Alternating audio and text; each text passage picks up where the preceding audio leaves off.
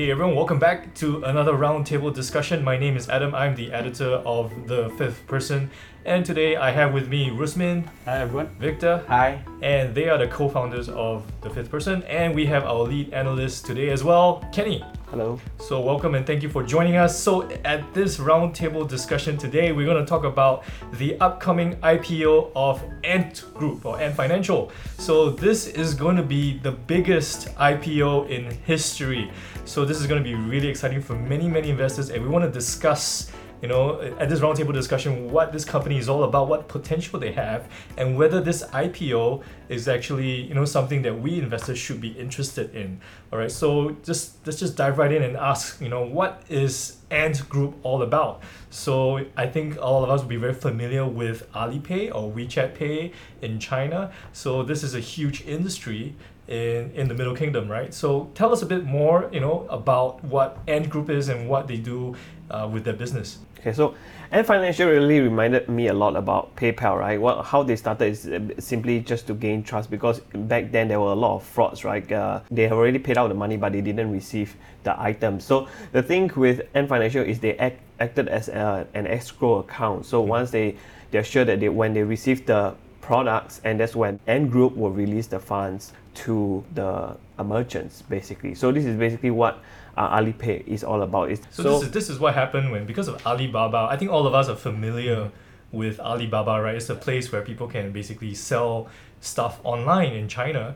And because of that, they needed some way of transferring money to each other that everyone could trust. So yes. That's what Alipay is all about, and that's how it came about in the first place. Yep. And I think in the past, China, they don't really have a good penetration in terms of credit card, not like what we have in Singapore, but in China, in the past, they still like to make payment through cash. So the only way for Alibaba to become successful is they have to create this electronic payment where they created Alipay to solve this issue between the seller and the buyer. Essentially, this is a trust business, right? If you buy something online, I don't want to be, scared that I purchased something and the item wasn't delivered. Okay, so this is where Alipay comes in. If anyone actually buy the items on Taobao, for example, or AliExpress, they have this technology behind to make this transaction possible. Right? Okay, so that is essentially the Alipay. Okay, so as of 30th of June 2020, the number of users on Alipay platform actually has grown to about close to 1 billion, right, yearly active users. I feel like their growth strategy is similar to PayPal. What PayPal did was leverage off their eBay platform, and from there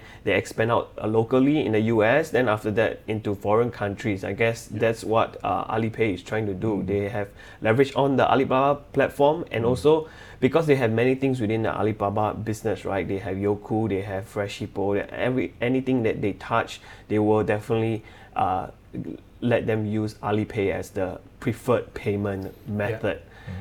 So that's how they will. For those who have been to China, I think Victor can perhaps share the story of where go to China. You probably have. What's it like? Going to China and using all these things. So many years ago, I think about 2 or 3 years ago, I went to China with my wife. My wife goes to China for her clothes sourcing, and I think that was our second time first time in China also, at Guangzhou. Okay. And when I was there, right, actually I basically changed most of my money in cash, and I bring extra credit card just in case I finish my cash, right, I can use my credit card. So when I go to the restaurant to eat, right, the first thing I thought is, okay, don't use the cash in case I run out of cash. So I want to use the credit card.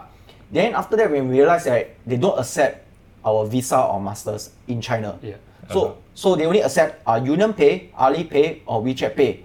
So my whole trip in China, right, I have to keep using cash, and we really run very low in cash, and I have to really, think of ways not to try not to use the cash that much, and use it slower, Okay. So that was a very eye-opening experience. Kind of like a culture shock. Yeah. So when I was going at the store, right, I go to one of their stores for lunch, and the waiter actually asked us to use the WeChat to scan the QR code, and after that you pay from there. We say that we do not have WeChat. Then the waiters was like, huh? You do not have WeChat? Are you Chinese? Yeah. It's like I do not how to reply him, China is a land of QR codes. Anywhere that you go, you want to purchase anything, you need to make payment using your Alipay or WePay. And this was when? This is maybe 3 years ago. 3 years ago, and when they collect cash, they were like, Like that. So That was the expression that So they gave me. they didn't even want to handle the cash. Yes, correct. Yeah. It was like a hassle to handle cash in China. And this was 3 years ago, so you can imagine what it is now. I mean, Yeah. if you went there, and even for not just like, I mean, you could say like Kenny was saying, maybe for PayPal. Yep. You use PayPal for internet transactions, buying stuff online. But in China, it's gone into basically everywhere. Even if you go to a restaurant, you don't pay cash. You don't use your credit cards. You use something like Alipay or WeChat Pay, Yeah. and that's the level of penetration that they have in China. And this is, as like Rusman was saying, they have 1 trillion users on Alipay. I mean, 1 trillion is a lot. 1 billion. 1 trillion. 1 trillion is a tremendous business. 1 billion users on And China. they have close to 80 million merchants. So essentially Okay. they cover the whole of China. So if you go to any shop, any restaurant in China, you have to make payment either using Alipay or WePay, which is a very popular payment there in China. It's almost like a Visa and Master, which is very popular to us, right? But in China, WePay and Alipay is probably the most common part of the transaction over there, aside from the UnionPay. Again, UnionPay, they only handle debit card and credit card. The penetration for credit card in China is very, very low, at about 20%. I think the stats here shows that the latest stats by Oliver Wyman is about 75% of the people in China do not have credit card. Yeah. So most of them don't use credit cards, not even a UnionPay. So, but the penetration rate for Alipay and WeChat Pay is, I'm sure, much higher than that, right? And in terms of mobile cashless transaction, Alipay and WeChat Pay, or we call it Tenpay because QQ Pay is also part of Tenpay, they actually dominate more than 50% market share in terms of cashless transaction. And if you look at this 7 years ago, there was only UnionPay, right? They are the only players in the market. But because of this mobile 4G revolution that took place, Chinese users actually get very comfortable using smartphone to do transactions on the internet, and that They actually even has send, a like, huge boom. Even Chinese New Year, they even send like red packets. Like, Yeah. using WeChat or Alipay, right? Yeah. So the two of these players actually accounts more than 80% already. So Their the third duopoly. largest player accounts 1.5% of the market share.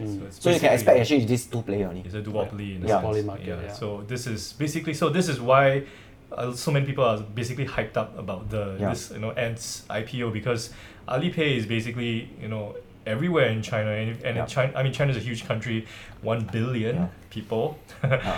So I think I can understand why people are so interested in the IPO. And in fact, the mobile payment, they are number one, is at 55.4% based on their first Q 2020 standing, right? And WeChat is about 38.8% market share. Is there any reason why people in China they never really took to credit cards and they just decided to use Alipay or WeChat Pay? Because is there a difference between using Alipay and a UnionPay? Is there a difference in the way it's done? For Chinese, I think they generally don't like to borrow money, right? They and to get a credit card, I think generally it's a lot harder to apply one in China. That's why the penetration is still very low. There are many other reasons, but when it comes to Alipay, there are a lot of good reasons to use them. One is that the merchants, I mean, as a merchant, if you take Alipay as a payment, you only have to pay 0.6% of the transaction amount to the Alipay versus a debit card that typically you have to pay, let's say UnionPay 1%, or sometimes you can go up to as high as 2% if it's a credit card, right? Okay. So that's why it makes a lot of sense for merchant to encourage the users to make payment through Alipay, right? Because the fees are a lot lower. So it's cheaper for businesses, and at the same time, it's different from a credit card. Because with a credit card, you're basically borrowing money, right? And you need to pay for something. But Alipay is kind of like an e-wallet. It's actually your own money. You put it into the app, and then that's your cash, and then you use that to pay wherever you shop. And then because of that, the money is already there. It's a lot cheaper. But I also think another thing is because it's not only just for payment. There's also a lot of other things inside the whole ecosystem which make it more sticky. Right? It's a super app, right? It's an app where you can do a lot of things. You can book a taxi, you can rent a bicycle using the app, right? And you can do many other things. You can make payment. And of course, Alipay gets become very popular also because of the Alibaba, right? The sponsor, the parent company, where a lot of people started to shop online. In fact, e-commerce as a percentage of the total retail in China now accounted more than 30% of the total retail sales, which is huge in China. And I think users, or rather customers, actually get very comfortable using Alipay because when they shop online, they have to use Alipay, and now they have to go to the offline store, they also accept Alipay. So everyone started to use Alipay, and that becomes it's just become a norm in China. Actually, it's quite surprised that you say the figure of 30% is way higher than the US of 16% in 2019. You know. Okay, so basically the Chinese are just a lot more comfortable with using online digitization for the way they pay and the way they shop. It's just part of their lives. It's like their habit, and that's incredible in a country of 1 billion people, or 1.3 actually. That so many people are just so hooked up to the internet in a way. In terms of number of monthly active users, for Chinese users currently account more than 800 million active users, which is a lot. So there's still some room for growth, right? I mean, 1.3 billion people in China, and as of now, so they still have some way to go. And what's the mobile penetration rate? It's about in China? 63%. 63%. So not everyone in China owns a smartphone or mobile phone. I'm not sure. Mobile internet user penetration rate. Oh, okay, so there's still some runway within China itself. To give us perspective, US is actually 81%. Okay. So there's still some way before it reaches like a developed status like the US. I think maybe in like Korea, which is super connected, is even higher than that. So if China even gets to the level, there's the potential for Alipay within China is still tremendous. The runway is still pretty long for something like that. Yeah. And are they also looking to expand outside of China for Alipay? Yes, they are, but I think most of the expansions mainly for the reach for the Chinese customers who are going overseas, traveling outside of China, so they still try to reach out to those stores that are outside of China, and hopefully that they can accept Alipay. So it make more convenient for Chinese tourists to make transaction with outside of China. Actually, you can see that in some of the Singapore stores, they really accept Alipay and WeChat Pay payment system. And Chinese tourists, they can really spend, and a lot of stores will be more than happy to accept them, right, if you have Chinese tourists coming over. That's actually quite a brilliant strategy, because we all know Chinese tourists are everywhere. I was in Germany, I think last December, and Germany, right? So I was at the Neuschwanstein Castle. It was just full of Chinese tourists. So I mean, they're everywhere. But this is a brilliant strategy where the Chinese tourists are just going everywhere around the world, and of course merchants, businesses everywhere want the Chinese dollar, right? The Chinese renminbi. And if you have Alipay everywhere around the world, there's a way of like getting penetration elsewhere, and then that could be a way to get even retail people, like customers, to start using that e-wallet as well. There could be potential for that in some ways. So I mean, I think the growth for Alipay is definitely there just in China alone. But is there any, Ant isn't just Alipay, they have other business segments as well. So tell us a bit more about the other business segments that they have. Actually, just Alipay itself contribute about 1/3 of the business, the entire revenue. So the rest of the 2/3 actually made up of other businesses. I think maybe Victor can share. So like Rusmin say, the digital payment is actually 1/3 of the business, but it used to be more than 50% of the business. But along the years, right, there are other business segments, because they build a whole ecosystem into a network effect that they becomes like a distribution channel. So in the end, they start to branch out into other types of business that can offer inside their platform, which is these three main segments. Which is, first one we call it credit tech, which is microfinancing. Second one we call it investment tech, which is more of like selling financial products.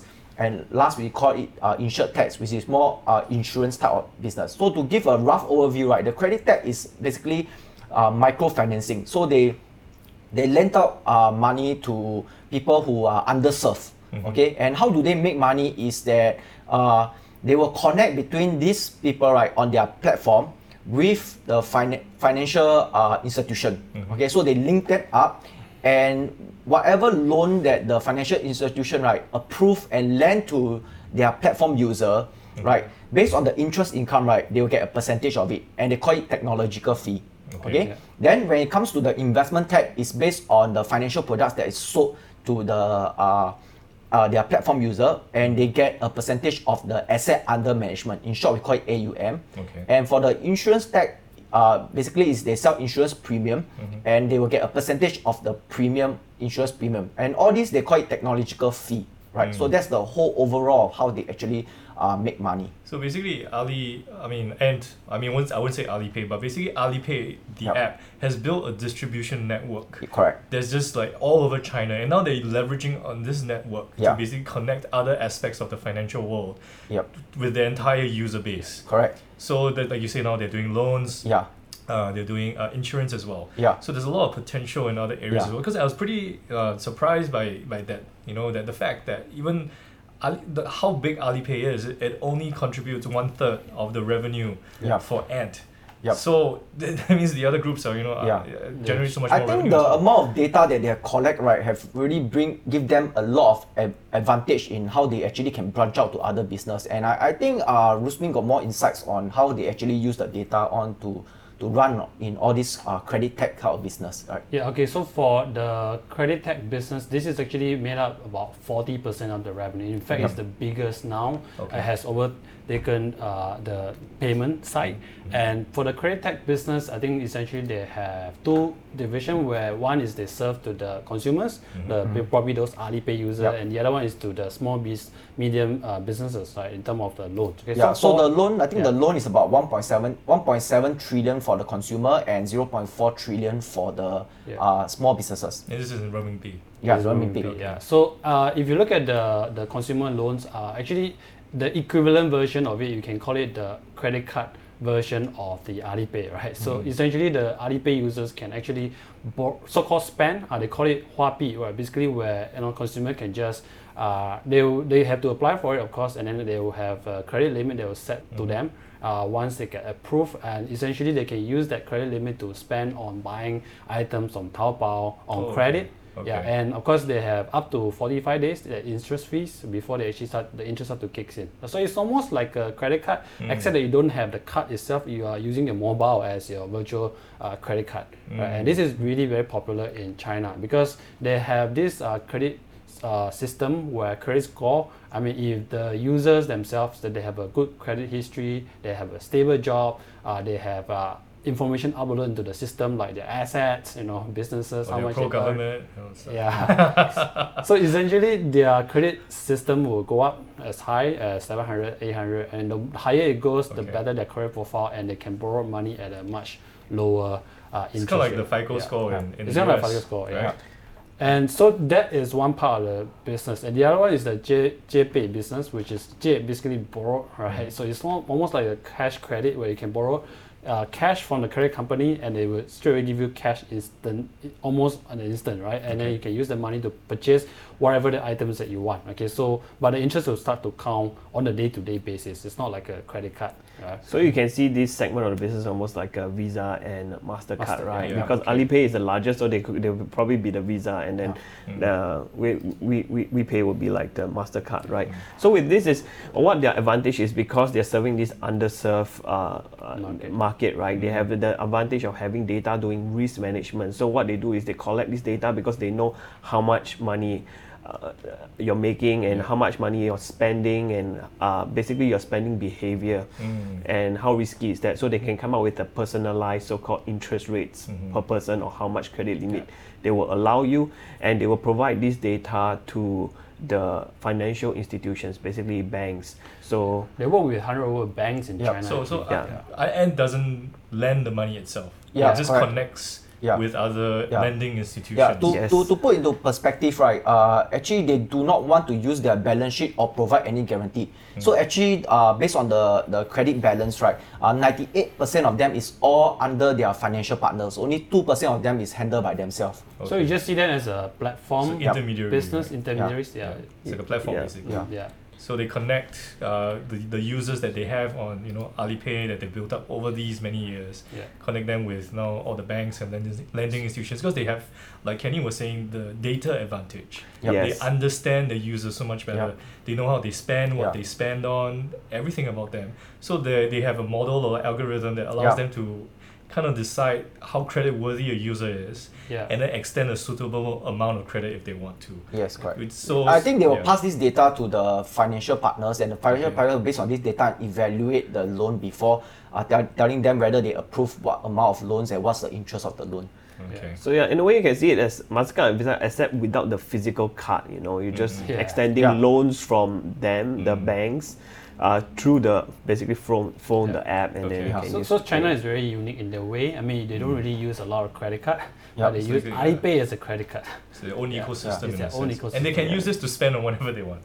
Yeah, In a but way. of course there's always a credit limit depending Yeah. on their credit rating. What is Yeah. the score that they have? Yeah, some user with a very bad score, of course they can't even borrow money at all. Okay. Yeah. So what is the growth potential like for this particular business segment? So if you were to look at this credit past 2017 to 2019 growth, right, is compound annual growth rate is about 60.9% Wow. based on the revenue, okay? Okay. But based on the first half, right, they have grown by 59%. So first half of 2020 this year. Yes, correct. Yeah. Okay. So it's about a 60%. Yeah. So it's Annual still a growth very rate. young industry Yeah. actually, Okay. consumer financing. Yeah, I think it's an underserved industry, right? Because firstly, the amount they loan is much lesser, but the yield they get, the interest they get is much higher, right? And also when they loan to the business, right? The business, some business they don't want to loan a lot of money. They want to loan about maybe 500,000 RMB and lesser. Okay. And there's an increasing trend in this group of small businesses that want to loan 500,000 RMB and lesser. Okay. Yeah. And of course, there's one more part where they also lend out the loans to those small business companies. This is actually contribute about 20% of their loan value that they have. Okay, so and they also have a licensed bank, which of course they are not a majority shareholder. They own about 30% stake in this MY Bank, where they just serve mainly small business, medium businesses, right? And the thing about this company is that the My Bank, and they have this 310 format, right? You take 3 minutes to apply, 1 second to get a decision whether you get a loan or not, and there's zero human intervention, right? So basically, this is a fully automated kind of bank that you're looking at, right? So it's super lean to operate. Yeah, and the interest rate can be as low as 3.65. I mean, in China, this is considered quite low. Yeah, so that is the 2% that we are talking about that is under their balance sheet. Okay. Yeah. All right. So I mean the scale. I mean, if you, like you're saying 301, right? I think, I mean, if you want to serve 1 billion people in China and you're gonna, I mean, do it the traditional way, it's gonna take you a lot of investment. I mean, if you're gonna do like physical branches and all that stuff, but they found a way to basically just digitize everything, Automate the whole process, and still, do it in a very profitable way that doesn't allow them to take on too much risk. It's a legit fintech. This is a real fintech. So one of the professors actually went to N Group, right? Then they went to see and said, how come you're not hiring a lot of people? They say, no, we just automate everything. They say they use the same group of people, they create an app, they automate it, and after that they will move on to another project. So that's why they're not hiring as much or as. Wow, that's amazing. So I mean, if you hear something like that, it's pretty amazing. But to hear it in a country of like 1 billion, 1.3 billion people, this is just incredible. Huge potential. It's huge potential. And like you were saying, this credit tech is basically still quite nascent in China because not many people borrow money yet, right? Yeah. So the potential for growth in this area is still even more than the payments system. So basically, to put in perspective, in China, right, their consumer credit balance to their cash is about 14%. Okay. So if you go to look to the US, where they always borrowed money, right, that's about 33%. So this ant is not really an ant. It's not the small ant that you're looking at. It's a big ant. So I have no idea what they call it ant. You know those Marvel Ant-Man?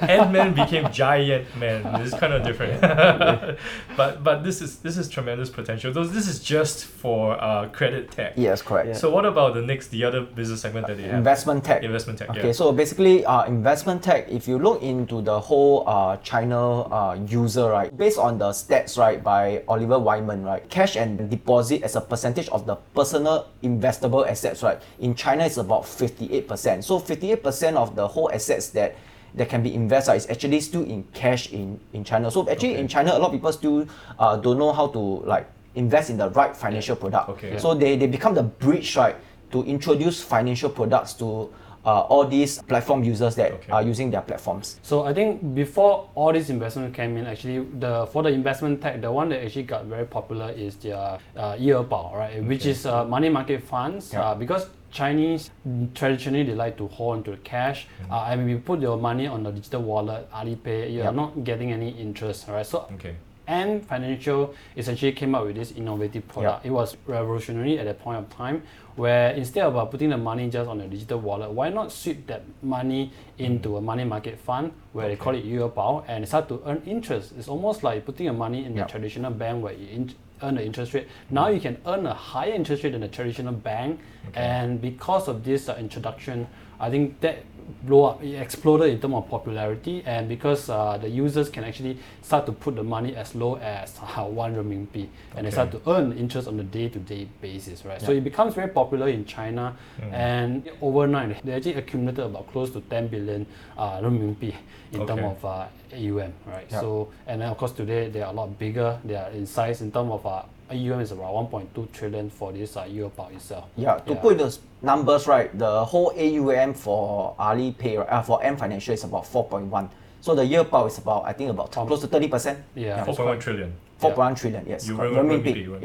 I mean, this is a really smart move as well. I mean, if you have all this money in an e-wallet, not doing anything, and you can kind of like start a money market fund or even just connect it to another fund or whatever it is, people would just start putting the money there if they trust you, and they trust you because they've been using your services for so many years, and then it just kind of makes sense. If I wanted to do it, I would do it as well as a consumer. They started these money market funds by themselves, but eventually as the demands was overwhelmingly huge and big, and they started to open up to a lot of mutual funds players to come in and then work together with them, and they just earn fees from the AUM that they have. Wow. So really they're just leveraging on the same distribution. I mean, this platform that they built in China all these years. So this, how was the revenue contribution for this particular? For investment tech, contributed about 15% of the revenue. So this is probably perhaps the third largest segment in the Ant group itself. So the largest would be credit tech, followed by payments, and then this is investment tech. But this is also growth in this segment because, like you were saying, the Chinese don't really, they're not as savvy when it comes to the financial markets and investments and all that. It's still a bit, a few years behind. But they're building on this area. And but the investment tech past 2017 2019 has been growing about 27.1%, right? But their first half 2020 did very well. They grown up by 56%. Wow! So that's tremendous growth as well. So I think as the Chinese population, they become more familiar with all these investment products. I mean, this is kind of the same thing that happened in any other country. I think in Singapore the same thing happened. We get more savvy with how we want to manage and invest our money, and the same thing's going to happen in China. And then Alipay, or Ant is right there just to leverage on the network that they have, and then they can just start, introducing so many things to all the entire user base. And of course, the last part of the business is the insurtech. Which made up about 8% of the revenue. It's the smallest, but I think it's also the one with the biggest potential, I would say, because I think China is like sort of turning into an aging population also. That's why the government actually relaxed the regulation for the one-child policy to two-child policy, right? Because they need to fill up the gap for the aging population. So if you look at the insurance penetration rate in China, it's actually 4%. Right. That's really low. Very low. If you look at US, it's about 11%. Japan, considered aging population, is 8%. Right. So actually, there's still underserved in terms of insurance, because I think only recent years, China have grown very fast, and they start to, I think, realize that insurance is very important. So I think this is going to be a very big growing segment for them, even though it's very small, but it's going to contribute significant segment, I think, in the future. But not right now. But it may take some time to happen. But if you look at the growth of insurance tech, right, 2017, 2019, right, their compound annual growth rate is actually 96.6%. Right, but they came from a low base. Right, they just introduced just a few years ago. But on the first half, growth is about 47%. Right. And so it's the same thing, right? As in, they don't do their own insurance. They kind of connect it to the insurance providers, and this is basically they just provide the platform. So they can actually choose up to more than 2,000 insurance products that cover life insurance, health insurance, accidents, mortgage, right? So, and they have this one insurance that's actually very popular. They call it 相互保, which is basically coverage of one of the 100 critical illness predetermined. If the buyer, let's say they have 相互保 the insurance, right, and they contracted one of the critical illness, they can actually claim about 300,000 renminbi, and they only need to pay average premium of around 29 renminbi per year, which is about 3 renminbi a month. And when they first launched it, they only charged about $1 renminbi per month to get critical illness insurance, right, which is really cheap. And this is the market where they actually target those low income group earners, but it has gained a lot of popularity because now they have about 100 over million users that actually have this insurance, right? So it's probably the biggest in terms of insurance coverage. Yeah. So if you look at the three segments, the credit tech, the investment tech, the insured tech, right? These three segments, based on their online presence, right, their market position, right, in China is number one, the largest. So they're number one. Every single segment. Yes, Payments, these three segments. Investment And insurance, number one online. Yeah. Wow. So basically, when this company goes public, you're going to invest. I mean, if you choose to invest, you're going to invest in basically the number one player in these respective industries, and these are growing industries, sunrise industries in China because of the way they're growing, and the way the population is geared for all these things at this point in time. So this is a lot of potential. We can all understand why this is so many people are interested. There's so much buzz about this. There's so much buzz about this, and why it's slated to be the biggest IPO of all time. So I think there's really a lot of interest in this. But I want to bring it back to the IPO now. So we know a bit. I think everyone here will be watching this discussion and all that. We kind of understand what Ant is. This Ant Group is all about, and what they do in all the various different business segments. So let's talk about the IPO right now. It's expected to be at least, over 200 billion. 200 billion or over, depends on what the demand is going to be like. So, and they plan to raise, that's the valuation, all right? So, and they plan to raise about around 30 billion or more from the IPO when they list in Shanghai and in Hong Kong. Right, so these are the two markets they're going for a dual listing at the same time. So, but before they want to list, I remember that Alipay used to belong to Alibaba, right? Yeah. So so how come? No, what happened here? Is Alibaba spinning off Ant, or is it's not that, right? Is it kind of like an entity by itself, and then now it's going public and all that? But what happened? How come? It's what was the story behind that, and why is it listing and all that? So because of the Chinese regulator, actually, in order for them to get the payment license, they are not allowed to be owned by foreign entities. But at the time, Alibaba was owned by Yahoo and SoftBank, right? China and the US. Okay, so they didn't want that. So then they just they spun the whole thing out.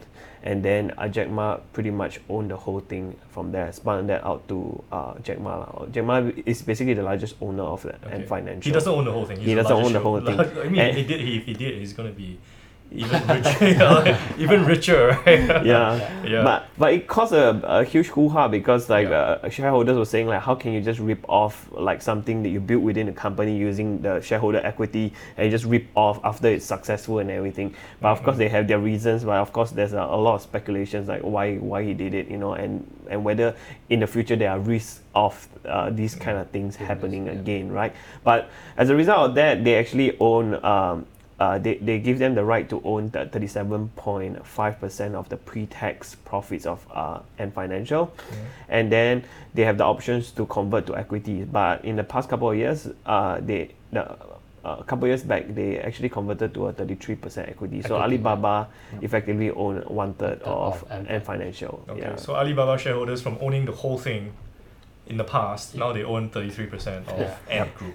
Yes. Doesn't seem like a good deal, but at least they still have something, right? So what do you think? Was it a fair thing that happened to Alibaba shareholders? It was a sneaky deal. I think it's fair if my name is Jack. But I mean, it's a done deal, right? So there's nothing you can't do anything about it. And now, who are the other investors in the shareholders in Ant Group besides Alibaba at this point? Usually there's a consortium of investors, basically people that he worked with. So, but of course they are also not really prominent figures. So okay, but basically Jack is the biggest shareholder of this. Jack Ma. So he stands to gain a lot from this IPO. Definitely. Yeah. So I mean, it's going to be a big one. So now let's talk about the valuation. I mean, 200 billion valuation.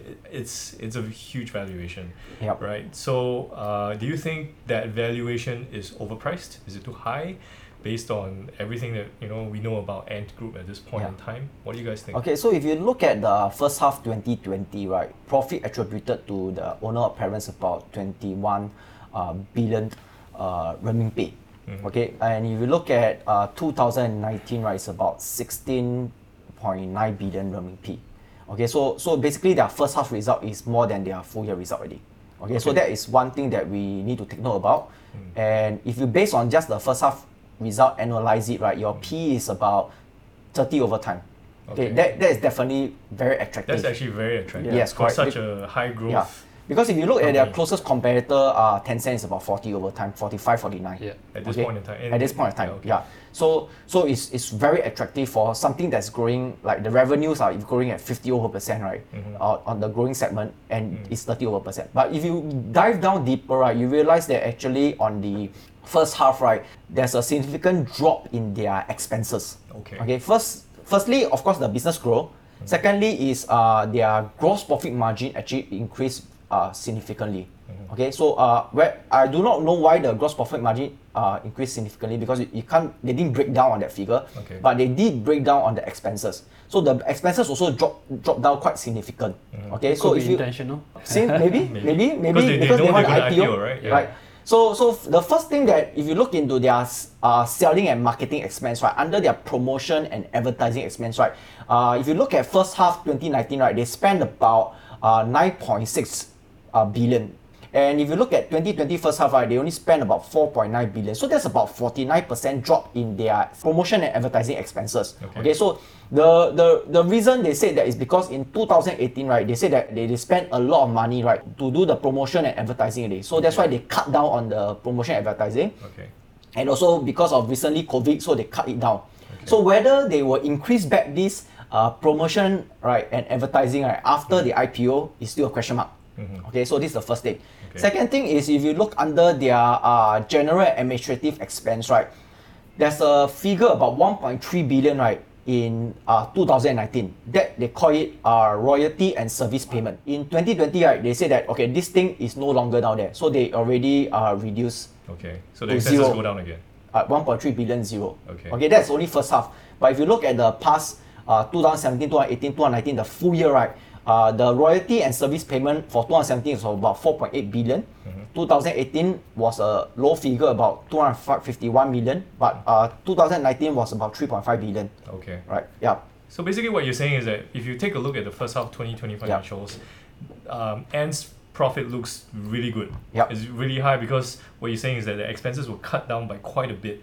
So that's why the like you said, the first half of 2020 is already more than the full year of 2019. So because of that, it kind of looks like very attractive. Very attractive, earning a lot of profit.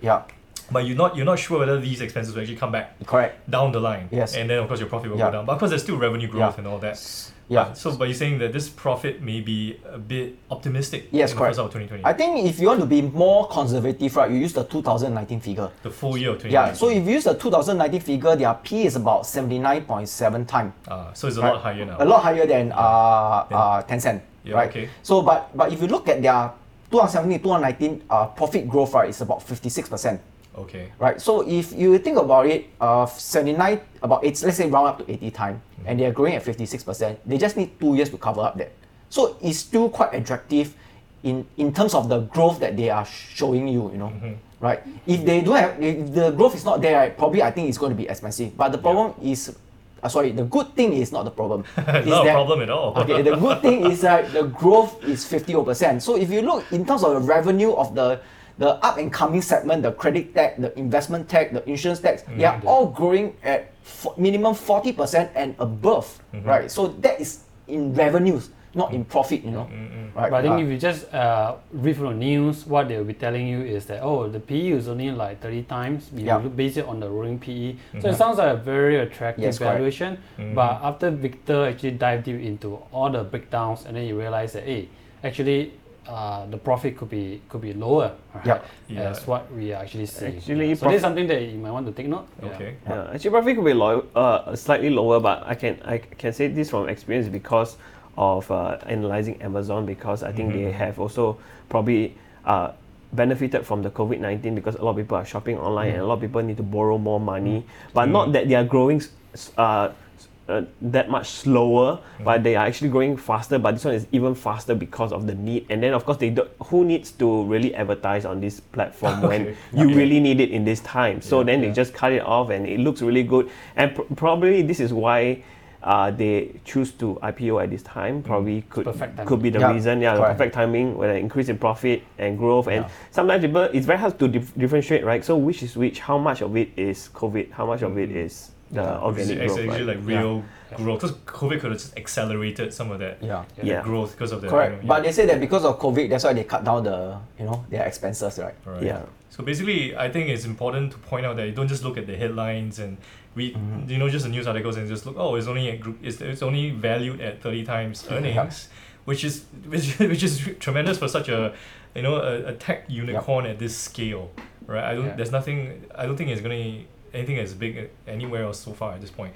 So that's 30 times earnings for that is just incredible. But so like what Victor has shown us is that you really need to take a look at the numbers, have a look back in time, and just see what are the more stable measures of the profitability and all that, and then you kind of get a more stable measure of what the PE should be, and it's about like you're saying about 80 times earnings.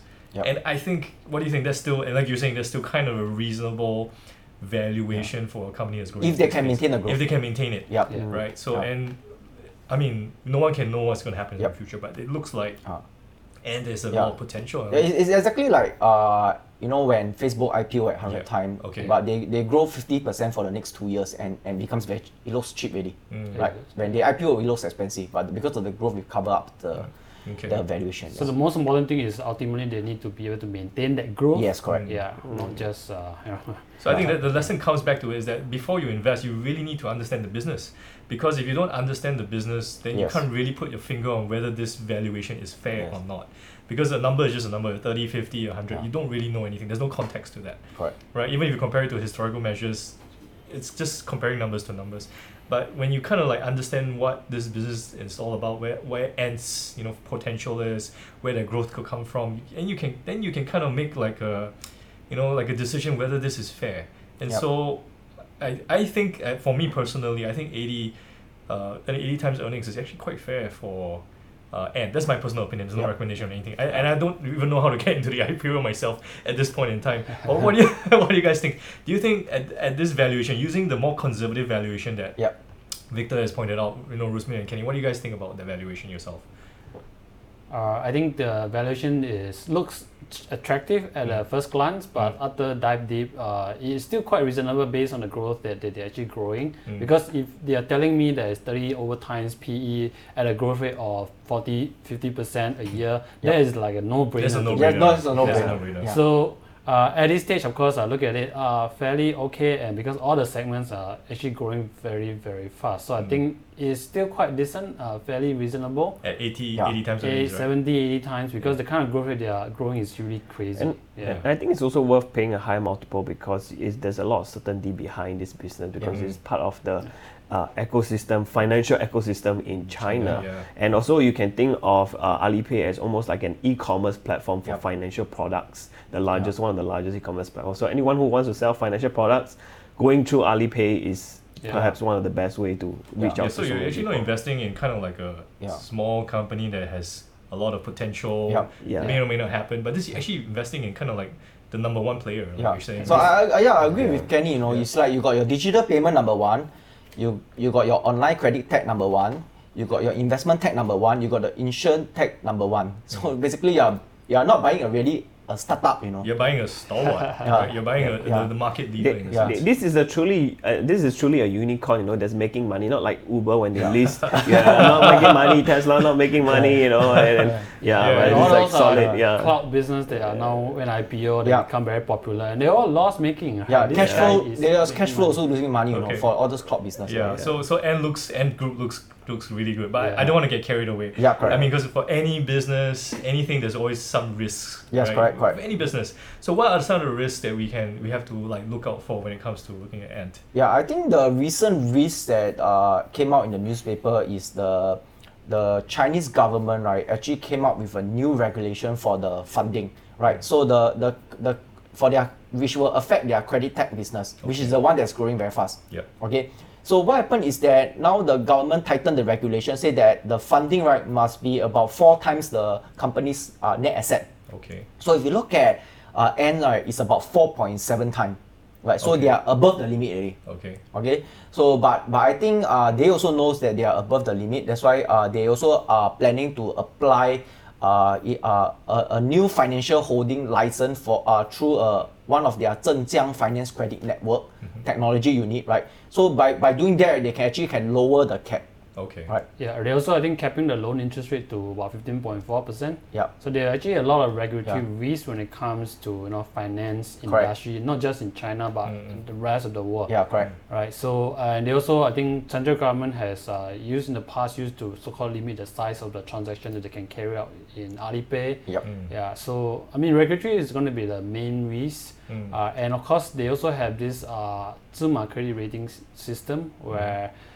They actually will rate their profile, but now the regulator says that I'm going to combine all of you together with Ping An, WeChat rating into one, because if you are rating a credit rating company at the same time you are the one that lending out the money, there is going to be a lot of conflict of interest, right? You can't just rate and then of course if you want to lend out more business you can just rate them well. Rate them well, right? Yeah. So now the Chinese government is actually stepping in, which is also a good thing because you don't want them to have this kind of conflict of interest, right? So regulatory is evolving and you don't know how much that is going to change down the road as well. So the credit tech growth about 60%. So if you based on this regulatory, moving forward maybe slower. So it's basically this all these regulatory requirements basically put a handbrake on their growth. Correct. Because you just can't just do as much business. You can be more stringent in the way you lend money and you cap certain things and all that. So if you want to be conservative 60, you just cut about 20 or 30%. All right. So off it.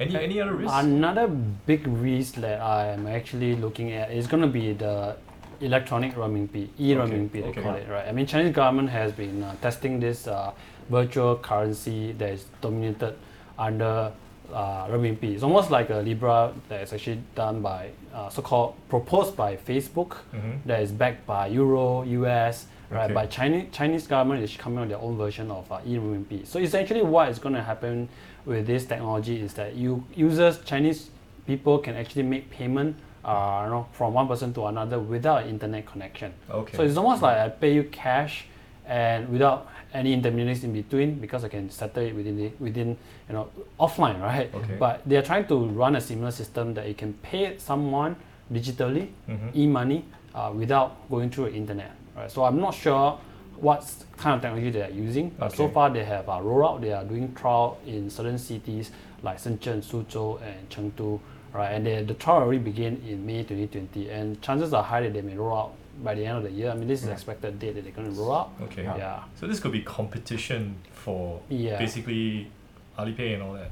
Yeah, we don't know how that is going to change the payment behavior among Chinese users, but I would like to believe that Alipay is no longer just an electronic payment, right? I mean, we've gone through the whole thing. They are a super app where you can do a lot of things, and humans.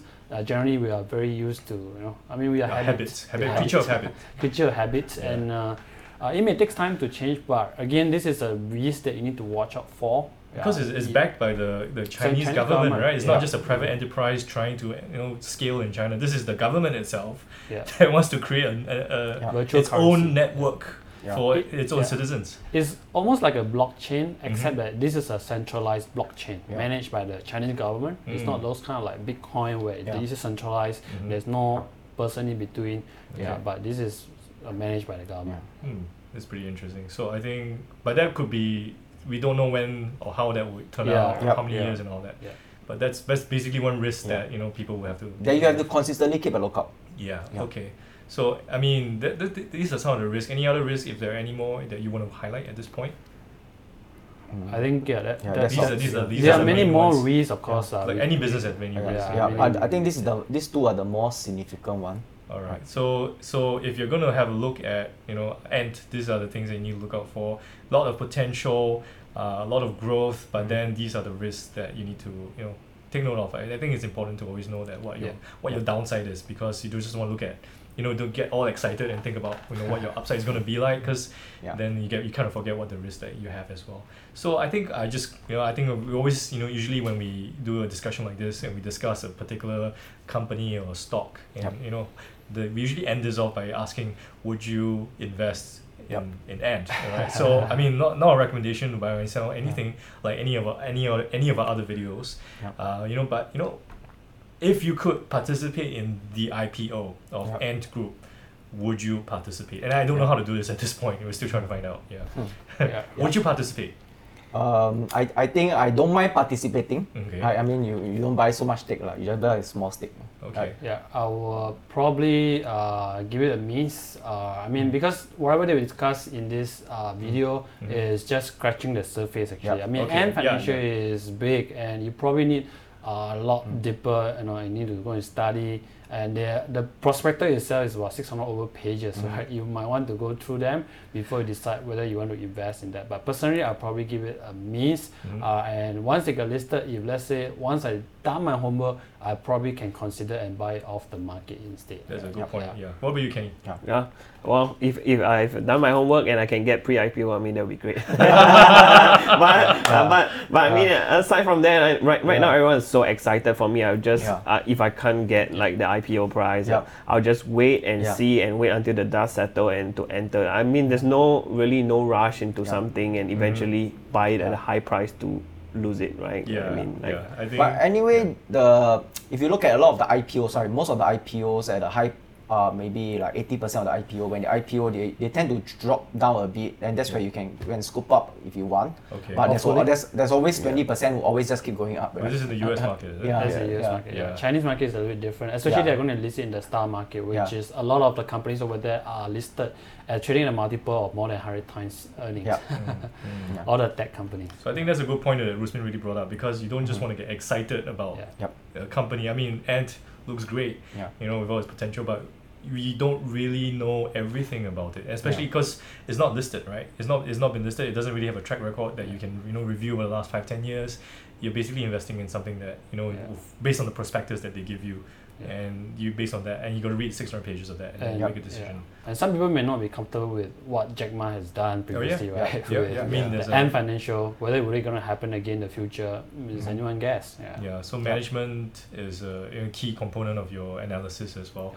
So I think, usually when we talk about IPO stocks in general, we don't invest in IPO stocks ourselves because we don't know enough information about them.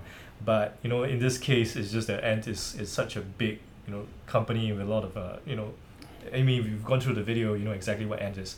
So it's kind of like different to a regular IPO.